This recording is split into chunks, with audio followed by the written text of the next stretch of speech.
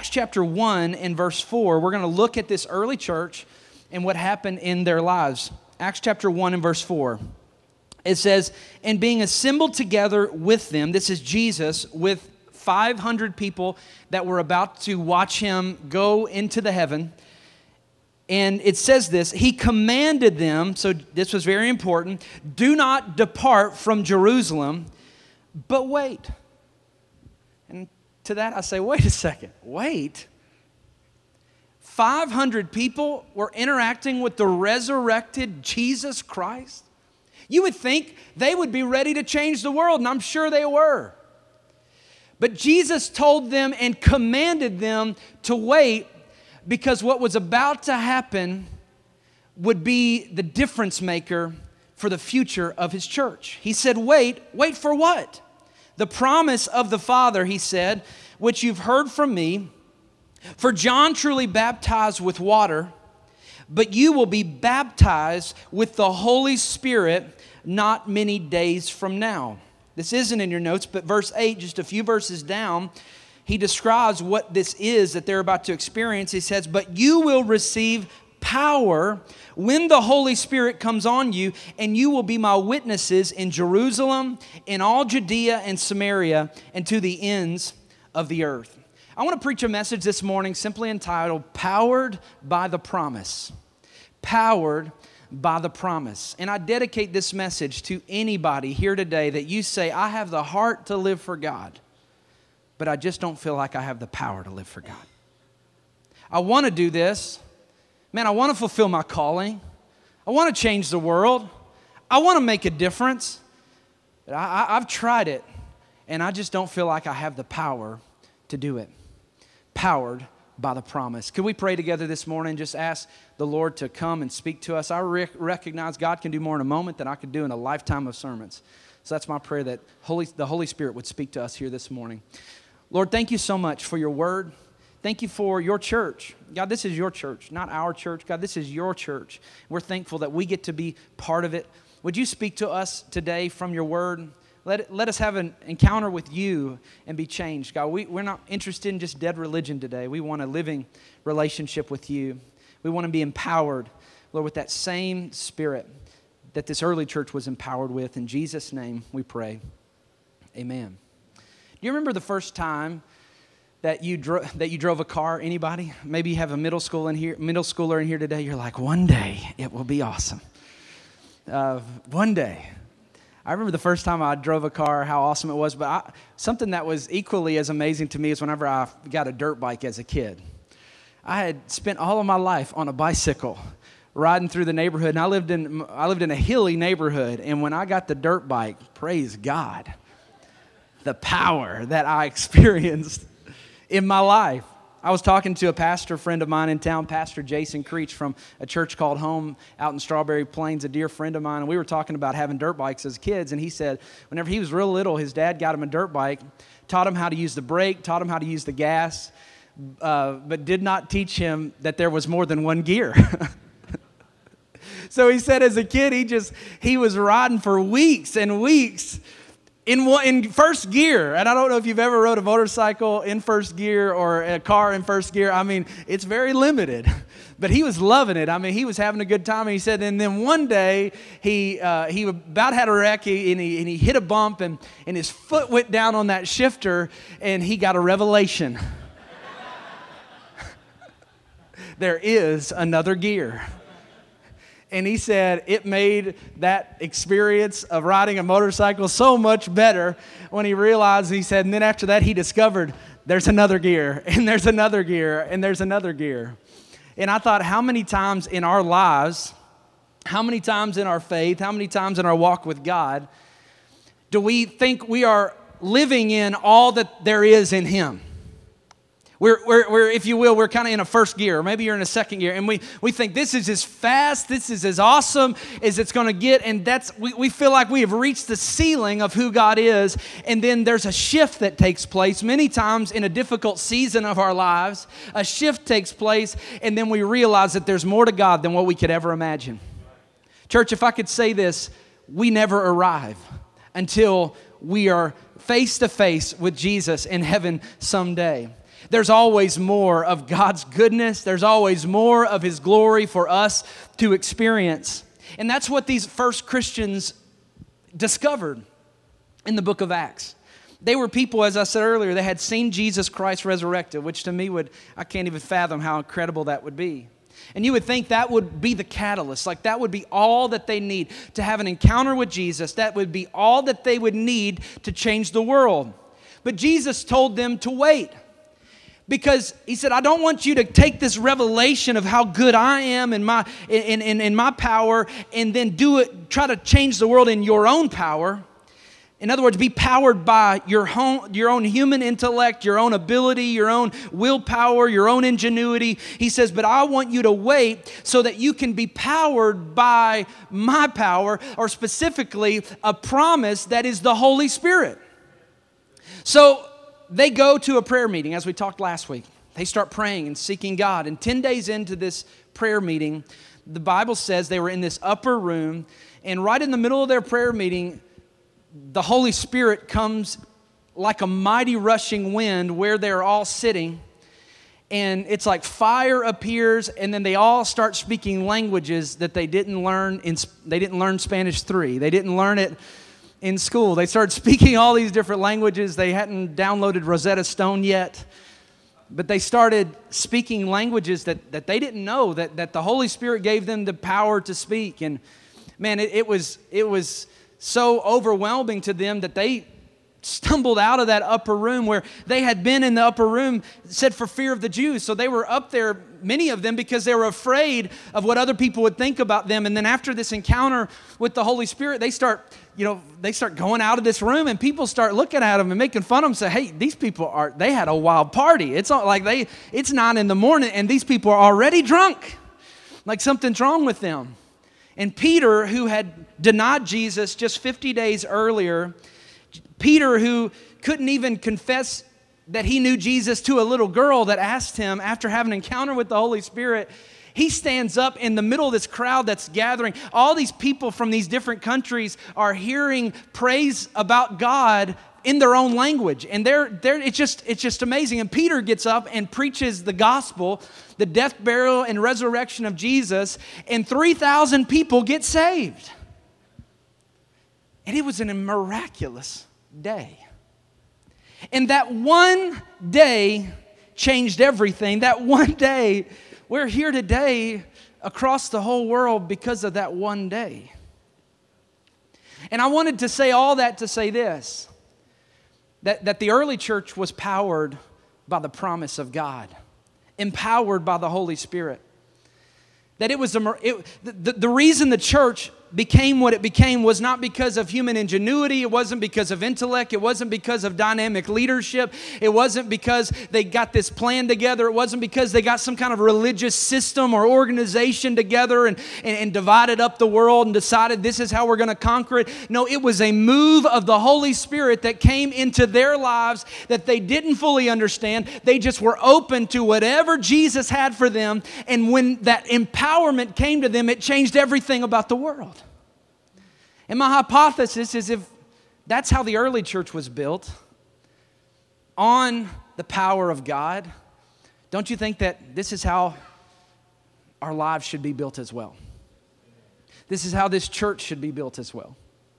And I know what you're thinking because it's what I'm thinking. Oh no. This Holy Spirit talk, okay. Maybe some of you are told if they start talking about the Holy Spirit too much at that church, you need to make an exit.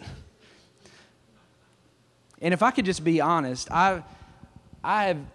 this is an area of my life and journey with Jesus that I've seen a lot of things done in the name of the Holy Spirit that are just not the Holy Spirit. And I've been jaded because of some of these things along the way. But I've been convicted lately that as a church, that what we're doing will never be enough just to have good music, good singing, and good programs if we don't have the power of the Holy Spirit alive in our lives and understand and want more of the Holy Spirit. So if you could just join me on this journey, that's my invitation today. Join me on the journey and help me demystify this. Help us make this church, this congregation, City Hills, a place where someone can come in and discover the goodness of God and discover the Holy Spirit in a way where it's not weird or strange, but it's a way where it is life-giving and life-changing and world-shaping. So let's get a blank page here today, and let's take a journey on, man, who is the Holy Spirit? And before we do this, if I could say this, one of the things I want to say about the Holy Spirit is He is not weird. People are weird. And then they blame it on the Holy Spirit. I think the Holy Spirit says, you were weird before me. You're just weird. But I want to share with you some things I love about the Holy Spirit, okay? So let's take a journey together. If you're taking notes, some things that I love about the Holy Spirit. Here's the first thing, that He is my inner voice. He is my inner voice. Jesus said this about the Holy Spirit. When He comes, He will convict the world of guilt in regard to sin and righteousness and judgment. It's interesting to me that whenever Jesus talks about the Holy Spirit, it's not some cosmic force. It's not an it. The Holy Spirit is a He. The Holy Spirit is someone you can have a relationship with. Jesus says the most amazing things about the Holy Spirit. As a matter of fact, Jesus said, it's going to be better for you when I leave because I'm going to send the Holy Spirit to you and He's going to be with you forever. Jesus was saying, I'm in one place at one time, but when I am resurrected, I'm going to send the Holy Spirit, and it's going to change everything about you. It's going to change everything in the world, everything about your life. And Jesus says He's the inner voice on the inside convicting us. Have you ever done something that you shouldn't have done, and you hear that voice? That voice of conviction? Oh, you shouldn't have done that. Or like me, you're about to do something that you shouldn't do. About to come, like there's been times I'm going to come home and just vent to my wife, and I just feel this voice on the inside. I wouldn't do that. Conviction. See, there's a difference between conviction and condemnation. Condemnation says you're a loser, you're no good, your past defines your future. Condemnation says you've made too many mistakes, God's never going to use you. There's no hope. Condemnation always feels hopeless. When you feel condemnation, you need to take the Word of God and put it above that thought and take that thought captive, because the Scripture says there's no condemnation to us that are in Christ Jesus.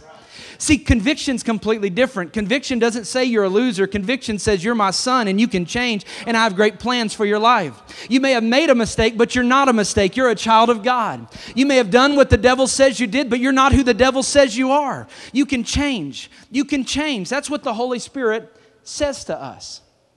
He's our inner voice. He's that inner voice. He's not our inner voice. He's not our. He's that inner voice on the inside of us. At the end of this message, watch what the Scripture says. 1 Corinthians 12:13. It says, no one can say Jesus is Lord except by the Holy Spirit. In other words, at the end of this message, I'm going to have an opportunity for someone or a group of someones to pray to give their lives to Jesus, to turn your life over to Jesus Christ, and to have a fresh start with God. And there's going to be people in this place, you're going to hear a voice on the inside saying to you, why not today? It's time. You're going to hear a knocking on your heart's door. That's the Holy Spirit. Nothing to be afraid of. Nothing to be scared of. It's not weird. It's not strange. It's the voice. He's the voice that wants to speak into our lives. Here's the second thing I love about the Holy Spirit. He is my teacher. He is my teacher. The Holy Spirit wants to teach me. In other words, the Holy Spirit can give you revelation about the Bible, and you don't have to go to Bible college. The Holy Spirit can teach us things. That's not to, I went to Bible college, not to diminish learning more. Absolutely not. But here's the reality. The Bible says the letter kills, but the Spirit gives life. So if all you have in your relationship with God is a relationship with just the letter, the Bible says that it kills. But if the Holy Spirit comes and teaches you about the letter, it brings life. And this is not to diminish the Scripture, and we're going to do a whole message in this series about the power and importance of the Scripture, but the Godhead is not the Father, Son, and the Holy Bible. It's not to diminish the Scripture. We need the Word. The Word reveals the Word of God, but I think many times we have replaced just a head knowledge of God instead of an experience with the Holy Spirit. We need the Holy Spirit. The early church, they changed the world without a lot of the incredible tools that we have today, and they did it because they were being taught by the Holy Spirit. And that's what we need as a church. Jesus says this, John 14:26, but the Counselor, the Holy Spirit, whom the Father will send in my name, watch what the Spirit does. He will teach you all things. All things? Yes, all things. Amazing. He will remind you of everything that I've said to you. 1 John 2:27 says, but you have received the Holy Spirit. He lives within you, so you don't need anyone to teach you what is true, for the Spirit teaches you everything you need to know. Many times, our Christian life, because we feel like we can't understand the Bible, we relegate our Christian life to just coming to church on the weekend and hearing someone preach the Word, and nothing's wrong with that. But it was never God's intention for the pastor to be the only way that you get revelation from the Word. The Holy Spirit wants to be there every single day to teach you. And if you ever have questions about the Word, I dare you to just say, Holy Spirit, would you reveal what this is about to me? And that's what one of His jobs is in our life. He's our teacher. Here's the third thing I love about about the Holy Spirit. Number 3, He's our guide. Holy Spirit is our guide. Jesus said this, but when He comes, the Spirit of truth, He will guide you into all truth. He will not speak on His own. He will speak only what He hears, and He will tell you what is to come. That the Holy Spirit is going to speak things to you that don't come from your own brain, that change the direction of your life. 6 years ago, about this time, I'd taken a day to fast and pray. And instead of going to a restaurant for lunch, I went to a small chapel at the church that I was serving at in the Orlando, Florida area. And in that time of prayer, I felt the Holy Spirit whisper the word Knoxville to me. And I didn't know if I'd watched too many Peyton Manning commercials. I didn't know what was going on. But all I know is in that time of prayer and fasting that I felt like and it wouldn't go away, and I felt that was the Holy Spirit speaking to me about a city I had never spent time in and I didn't know anyone in. And it would not go away. I reached out to my wife, Kara, and I said, hey babe, this may be weird, but what about Knoxville? And she said, it's funny you say that. She said, last night I had a dream that we moved to Knoxville and we planted a church. And she said, I think it was the Holy Spirit. And here's the thing, the Holy Spirit was speaking to me in prayer, speaking to my wife in a dream, and He was guiding our lives. See, that's what happens as a church whenever we're saying, the Holy Spirit, I'm not afraid of the Holy Spirit. I want more of God in my life, because when you start opening your life to the voice of the Holy Spirit, He will lead you and He will guide you and He will make shifts in your life. And I thank God every day for the voice of the Holy Spirit that's leading our lives and guiding our lives. I can't imagine the blessings that I wouldn't have experienced in this city and being a part of what God's doing here at City Hills if not for the voice of the Holy Spirit. I think He would have called someone to this city to do what we're doing right now if I wouldn't have listened. I'm thankful for the voice of the Holy Spirit. I'm thankful for what God is doing and just to be a part of it. One of the verses that have just been on my heart so much lately, Isaiah chapter 30, verse 21. This needs to maybe be somebody's verse that you take and pray over. It's so good. It says, whether you turn to the right or to the left, your ears will hear a voice behind you saying, this is the way. Walk in it. That's what the Holy Spirit does. Wherever you go, to the right or to the left, if you'll be open, you'll hear a voice. Not an audible voice, but you'll hear a voice in your spirit. This is the way. Walk in it. It may not make sense on paper. It may not look like it's the right way in your natural mind, but you follow the Holy Spirit. He will lead you and He will guide you. That's what the Scripture says. Here's the fourth thing I love about the Holy Spirit. He's my best friend. And this is personal. And when you write that down, I pray that this becomes personal for you. The Scripture says this. Jesus said, I will ask the Father, and He will give you another. The word another is not separate. It simply means another of the same kind. I will give you another counselor to be with you forever. The word counselor there is the word parakletos, which is just simply means helper. In other words, you pick up one end, and anybody ever moved before? You need a parakletos with a truck, right? One translation translates that as friend. I added to this, best friend. If you were to ask me who my best friend is, I'd say, without a doubt, I'd say my wife, Kara. We were hanging out this week, and she said, 13 years ago, you asked me to marry you, 13 years ago. And she's just been my best friend. We talk about things that no one else talks about. We love spending time together. But as I was studying this, I got thinking, the Holy Spirit has been my best friend, even greater than any human relationship that I've ever experienced. The first word that comes out of my mouth in the morning is, good morning, Holy Spirit. That my relationship with the Holy Spirit is the constant in my life. Teenagers, listen to me. You're never alone. You may feel like you're alone at school. You're never alone because the Holy Spirit is with you and He wants to be your friend. He wants to be your best friend. And other people, friends will let you down. And I will let you down. We will let each other down. But I want to tell you, we have a friend that sticks closer than a brother. We have a friend, the Holy Spirit, that wants to walk with us and help us and talk with us everywhere we go. No matter what you're facing, can I just encourage you, you're not alone. So talk to the Holy Spirit. Cast your cares on Him. Cast your cares on the Lord. He cares for you. He loves you. He wants the best for your life. Ephesians chapter 4, verse 30 says this. Don't grieve God. Not in your notes. Don't break His heart. His Holy Spirit moving and breathing in you. It's the most intimate part of your life. Don't take such a gift for granted. Don't take it for granted. I love what 2 Corinthians 13:14 says. It says, the amazing grace of the Master Jesus, the extravagant love of God. And many times we put a period there because we say, okay, I know Jesus. I understand the love of God. I understand God as Father. But we miss out on a part of the Godhead, the Holy Spirit. We say, okay, I don't want any, I know about Jesus, I know about the Father, but I don't want anything to do with the Spirit. But Paul continues, he says, the intimate friendship of the Holy Spirit be with you all.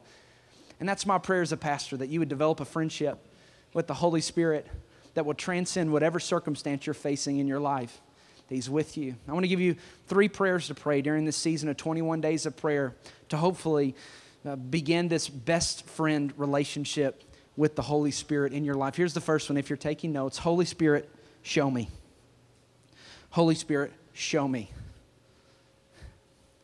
See, we all approach this topic with baggage, don't we? I say there's 2 things that have been fought more about in the church, in the modern church, and it's praise and worship and the Holy Spirit. And the devil's been strategic in that, getting us as Christians fighting, because praise and worship is the heart of God, and the Holy Spirit's the power of God. And my prayer is to simply say this, Holy Spirit, you show me who you are. He's big enough to do that. You show me who you are. Reveal yourself. I'm not going to sit in a corner and close myself off to the Holy Spirit. Holy Spirit, you show me who you are. Reveal yourself to me. I want more of you. Show me, not just show me you, show me me. Psalm 139:23 says, search me, O God, and know my heart. Test me and know my anxious thoughts. See if there's any offensive way in me, and lead me in your way everlasting. Show me, God. Holy Spirit, show me. Show me the area of my life. See, this is my plan and prayer to pastor this church. I don't want to get up here every week and say, stop, quit, don't, stop, quit. In Jesus' name, amen. See you next week. I'm I'm going to tell you more stuff you can't do. We're going to try to live up to it. We're not going to live up to it. Then we're going to come back. We're going to, that's the mentality. My pastor that I served in Florida, he was such a wise man. And one of the things that he said there's two ways to clean a river. He says you can dam it up and then try to pick out all the impurities, or you can just let the river flow and it washes away the impurities. I think that's what the Holy Spirit does in our life. As a church, we're not coming and just saying, okay, let's try to live better. Let's try to clean up our own lives. No, we're saying, Holy Spirit, would you show me the areas of my life? And when He shows you, when He illuminates the areas of your life through His Word, through the Spirit, as you pray, as He illuminates those things, as He convicts us, let's change. And then we become more and more like Jesus. Holy Spirit, show me. Here's the second one. Holy Spirit, change me.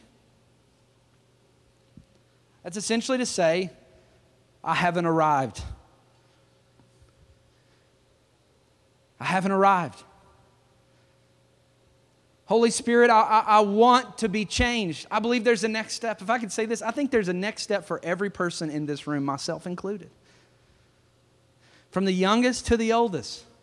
From the person, maybe this is your first time to ever be in a church, or maybe you've been in a church like me since you were 6 days old. Every one of us have a next step to take. And when we pray, Holy Spirit, change me, what we're saying is that I want to take the next step. I want to grow. Maybe the Holy Spirit, when you saw that promo about small groups, maybe your next step is it's time to lead a group.